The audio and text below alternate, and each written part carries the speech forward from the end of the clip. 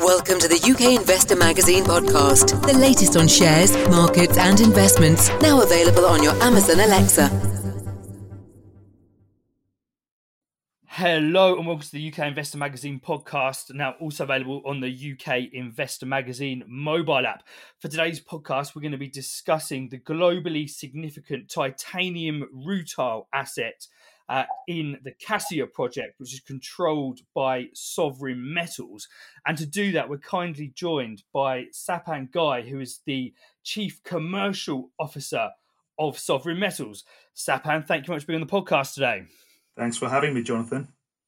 So regular listeners to the podcast will be aware that we held the UK Investor Magazine Metals and Mining Conference a couple of weeks ago, and Sapan kindly presented then. So if you want a little bit more detail and see the slides for the latest investor presentation, that will be included in the notes to this podcast. So if you want to do some further research on Sovereign, do go and check that out.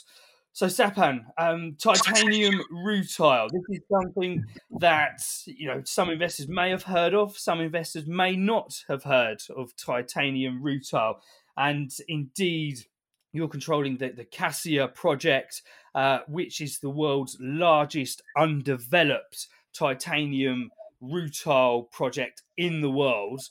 So before we get into the specifics of the project, Sapan, please would you be able to give us a bit of background to rutile as well as Sovereign Metals, please? Yeah, absolutely, Jonathan. So rutile, in its simplest terms, is basically the purest natural form of titanium that's found. Titanium comes from two titanium-bearing minerals, ilmenite and rutile, and their values determined by their titanium content. In fact, it's actually their titanium dioxide content. So you've got ilmenite, which I think many people will be familiar with, as there's a number of ilmenite producers, developers and explorers listed in London. And ilmenite's got around 40 to 60% titanium dioxide content and currently achieves a price of around $200 a ton.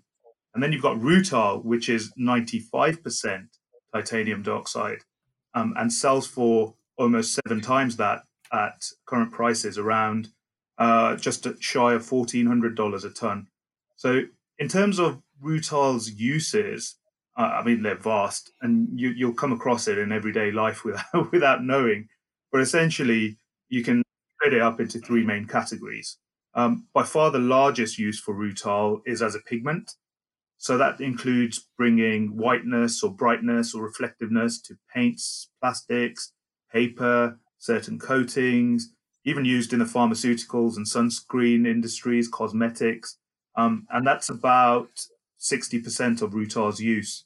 I think, some people may remember that once upon a time we used to use highly toxic white lead as a whitener in paints, and thankfully that's no longer the case. And what's used instead is titanium dioxide, which comes from rutile or an upgraded form of ilmenite.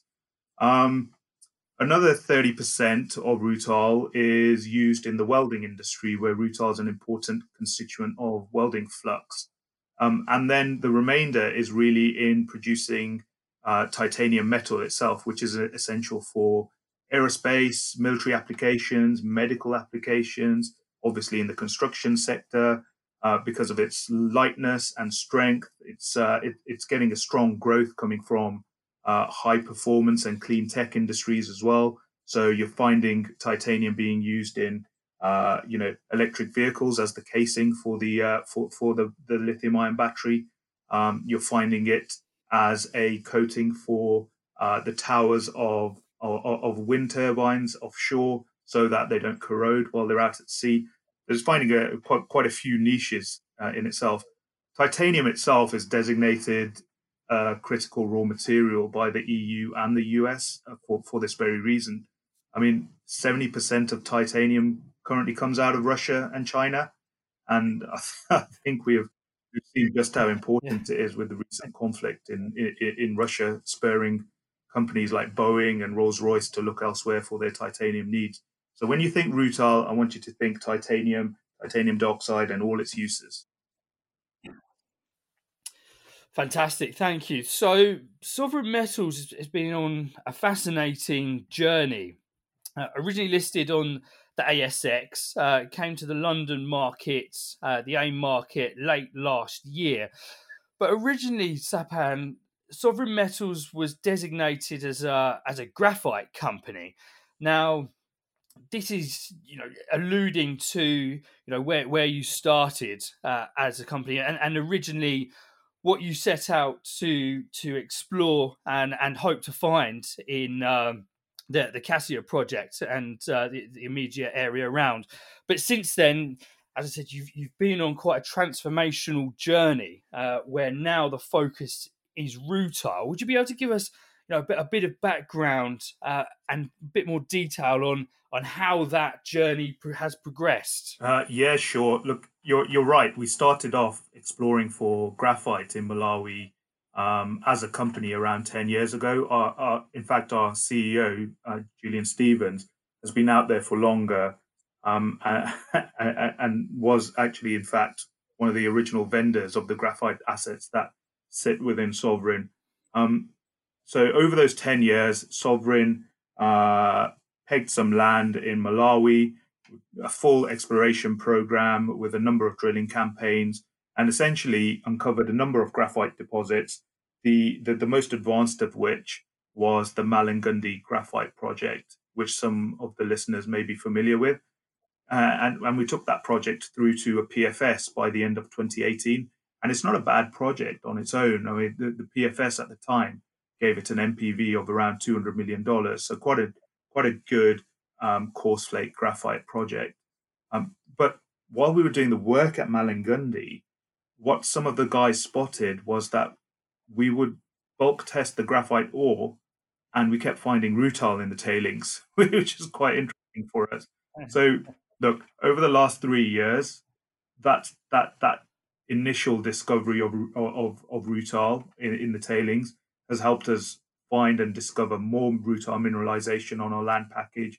It's helped us put a resource on what is now Cassia, and get an initial scoping study out there, which we got out there at the end of last year.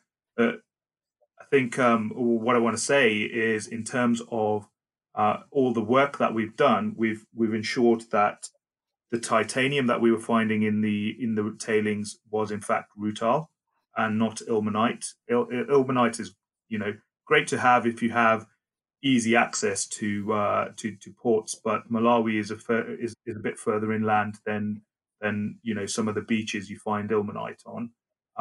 But we had rutile, which is great. We did lab test work, both ourselves and independent, to find out that rutile is actually commercially viable. There's no nasties in it, so it can be taken by users who will use it in whatever production they want to, whatever use they want to make out of the rutile. And also it tells us just exactly where all the rutile is, and we've found our land package is just teeming with this stuff. Our mineralized zone is around almost 130 square kilometers, and that's a pretty big piece of land.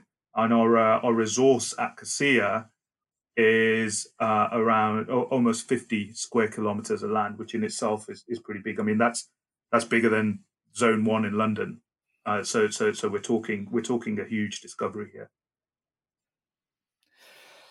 So originally listed on ASX, as I mentioned previously, what was the thinking, Sapan, in having a listing in London? Yeah, so when we started putting out news around the rutile and that we were doing more rutile exploration, which was towards the early stages of 2019, we started seeing a movement of our shares and a bit of a migration of those shares into the UK, into Germany, and even some North American investors who were, I guess, more aware of the potential of what we found, and also I assume have a greater propensity or risk propensity to look at earlier stage projects in Africa.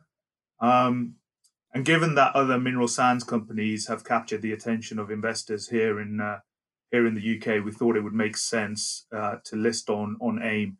In fact, before we did that, we did a few road shows with a number of investors here in the UK. I'm based here in London, and what we found was the same feedback kept cropping up, which was great story, would love to participate, would be great if you were listed in London. So we made those dreams come true for our investors.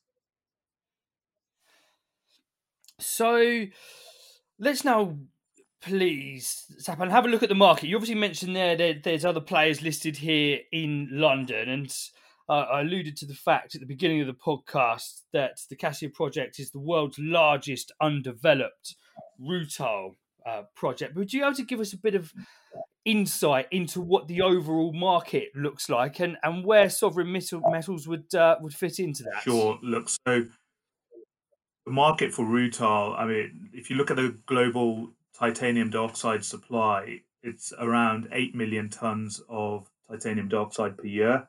But rutile only features as about 500,000 tons of that, so a very small proportion. So the question is, if rutile's so much higher content of titanium dioxide, why is it only 500,000 tons out of 8 million tons? And simply put, there just isn't enough rutile in the world. I mean, most rutile comes as a byproduct of other mineral sands mines, so ilmenite, zircon mines around the world. They'll have some proportion that is rutile, and that's where most of the rutile in the world is found. There's only one real rutile specific producer out there, and that's Sierra Rutile, which is owned by ASX listed Iluka Resources. Some of the listeners may remember that Sierra Rutile was also listed here on AIM back in the day, and it got bought out around 2016. And look, that operation is a large operation in Sierra Leone, and it's been producing since 1967. So it's very much a legacy rutile producer that's always there in the background. But Sierra Rutile plus one or two of the other projects in Africa where rutile comes as a byproduct really only feature as about 30% of global rutile supply.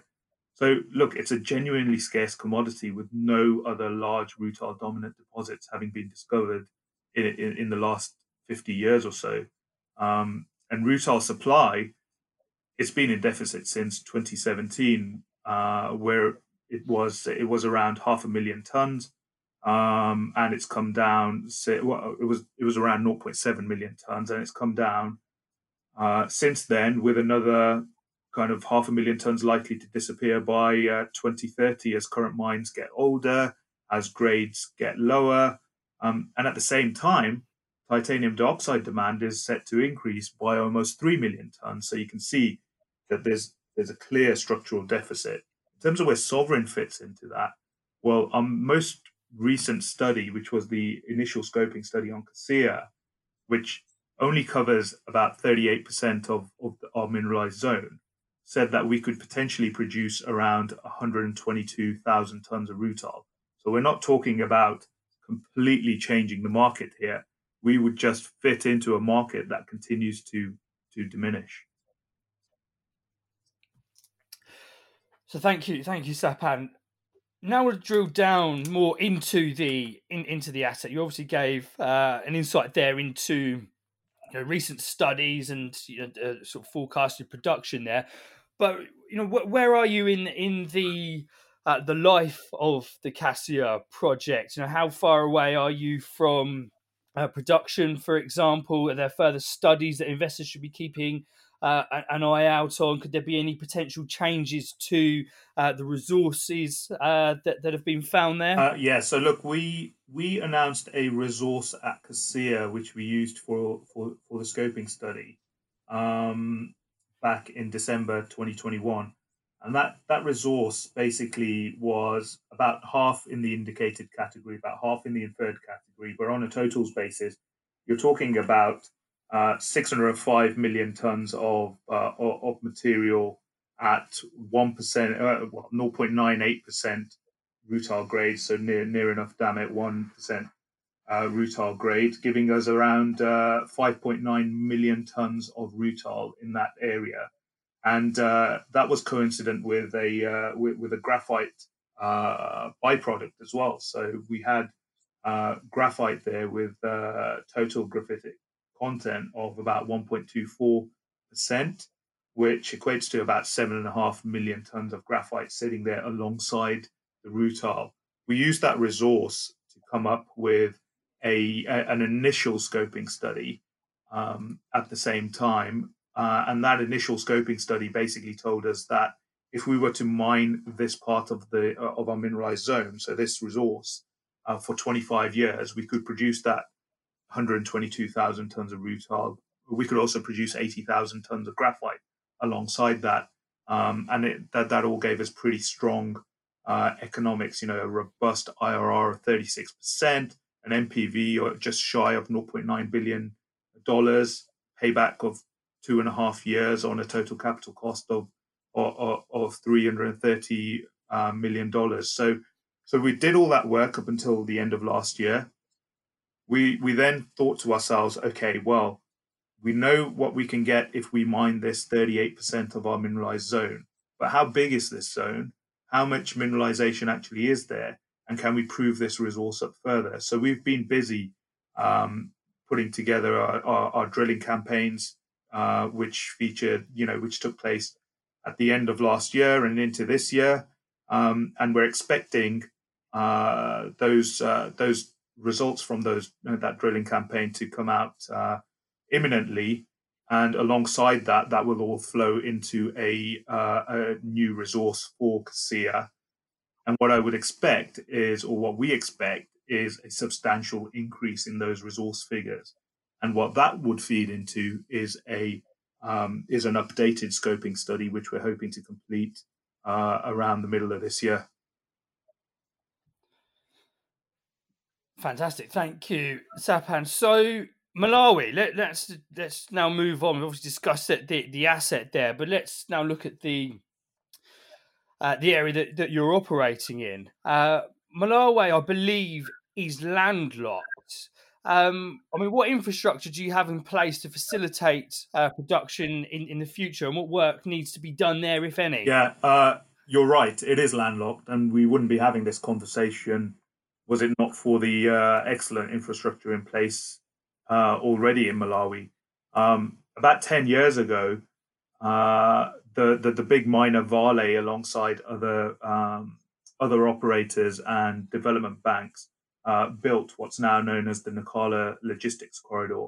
And what that essentially does for us, in a nutshell, is it connects our landholding. It actually runs through the project and connects us to one of Africa's deepest water ports and busiest water ports in Nacala, which is in Mozambique.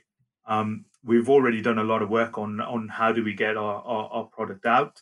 In fact, we have an MOU in place with the rail operator. And what that MOU suggested is that transporting a ton of rutile, which I'll remind you is worth just shy of $1,400 today, could be loaded on a vessel at the port of Nacala from coming direct from Cassia for just over $50 a ton. So not huge logistical issues at all, regardless of the fact that Malawi is landlocked. And then look, roads as well as rail, in terms of people, water, power, it's all there. It's all readily available. On the power front, we're very keen to make this as sustainable a project as possible. So we are not only looking at feeding off Malawi's hydro-powered grid, but also as part of the scoping study, we looked at building an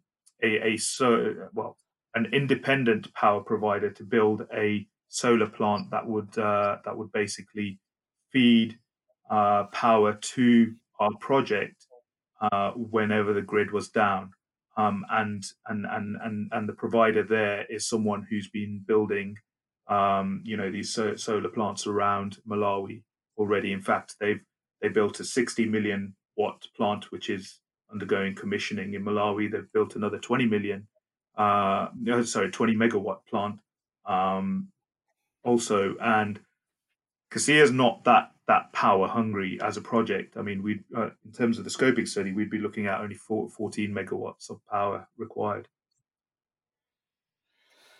So that's a very interesting fact there with the sustainability of mining. That's obviously a big subject at the moment. So it's good to hear that that's being provided for through the solar plants there. So Sapan, a very compelling set of numbers you outlined previously, and of course you mentioned there that there's ongoing studies, and there could be further resource upgrades coming in 2022. But for investors that are going to go away and do some research on sovereign metals, have a look at what you've been doing so far, have a little dig around the figures that you've outlined there.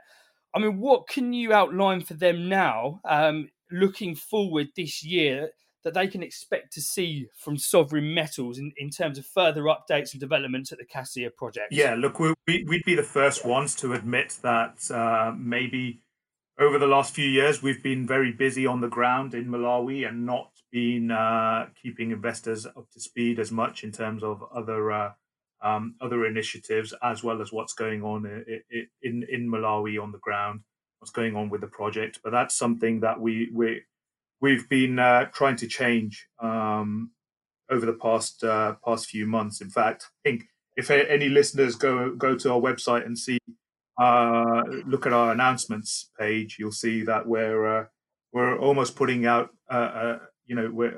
one new announcement a week at the moment. So look, lots and lots to look forward to this year. Aside from the fact of more drill results, which will feed into the resource. The resource will feed into the scoping study and everything around there over the first half of the year. We're also looking at revising a life cycle assessment of the carbon footprint of rutile. We did we had an independent environmental consultancy do a life cycle assessment of rutile versus using ilmenite to produce substitutes for rutile. And what we found was that obviously natural rutile in its form has a much lower carbon footprint than its substitutes, which are all upgraded using carbon and energy intensive ways and means.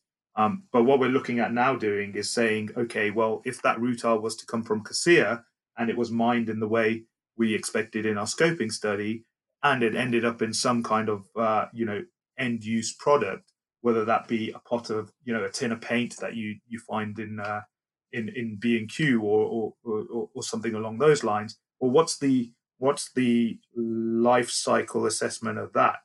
And really, what I'm trying to get at is we're doing a lot of work to figure out whether our natural rutile is is basically a solution to having low carbon titanium out there. So that's one piece of work we're doing. Obviously, once the scoping study's out, we'll be commencing on a pre-feasibility study. And look, continued exploration. This thing is open in so many directions. We still don't know the extent of it, so we're expecting lots more drilling to occur. And we also a few weeks ago announced our first rutile offtake MOU with a welding distributor, and that was for 25,000 tons of product coming from CASIA. And look, we expect more of those MOUs to be signed over the coming weeks and months. Yes, that's a very interesting point you've made there, Sapan, and I'd encourage anyone to look on the UK Investor Magazine website for more details about the MOU there, because it gives a bit of insight there in terms of, because I believe, Sapan, if I'm correct, that was obviously the welding, the offtake for welding, which attracts a premium.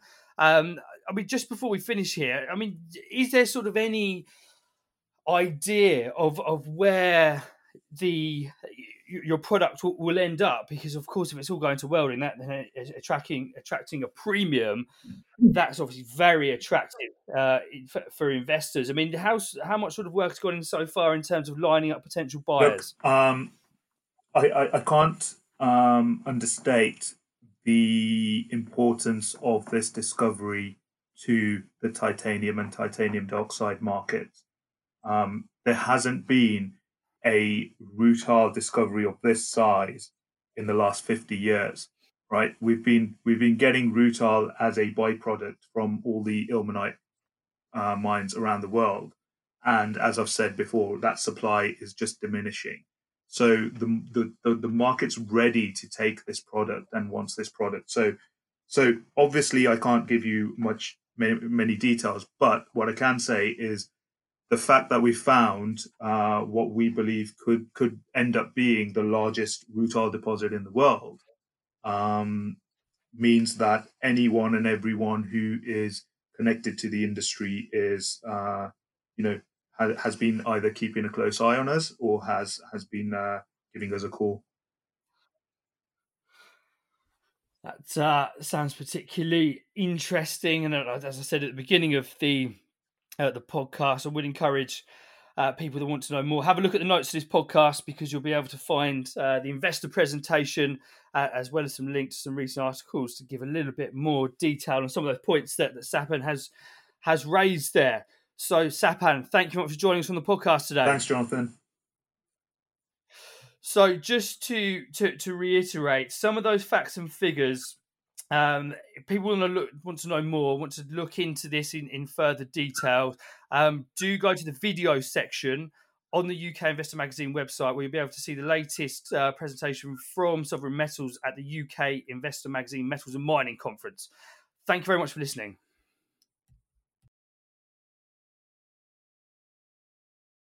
We hope you enjoyed listening to the UK Investor Magazine podcast. Please do share the podcast, and we really value any reviews and comments you leave us in your chosen podcast player. The views presented by the hosts and guests of the UK Investor Magazine podcast are in no way investment advice, and please remember all investment involves risk.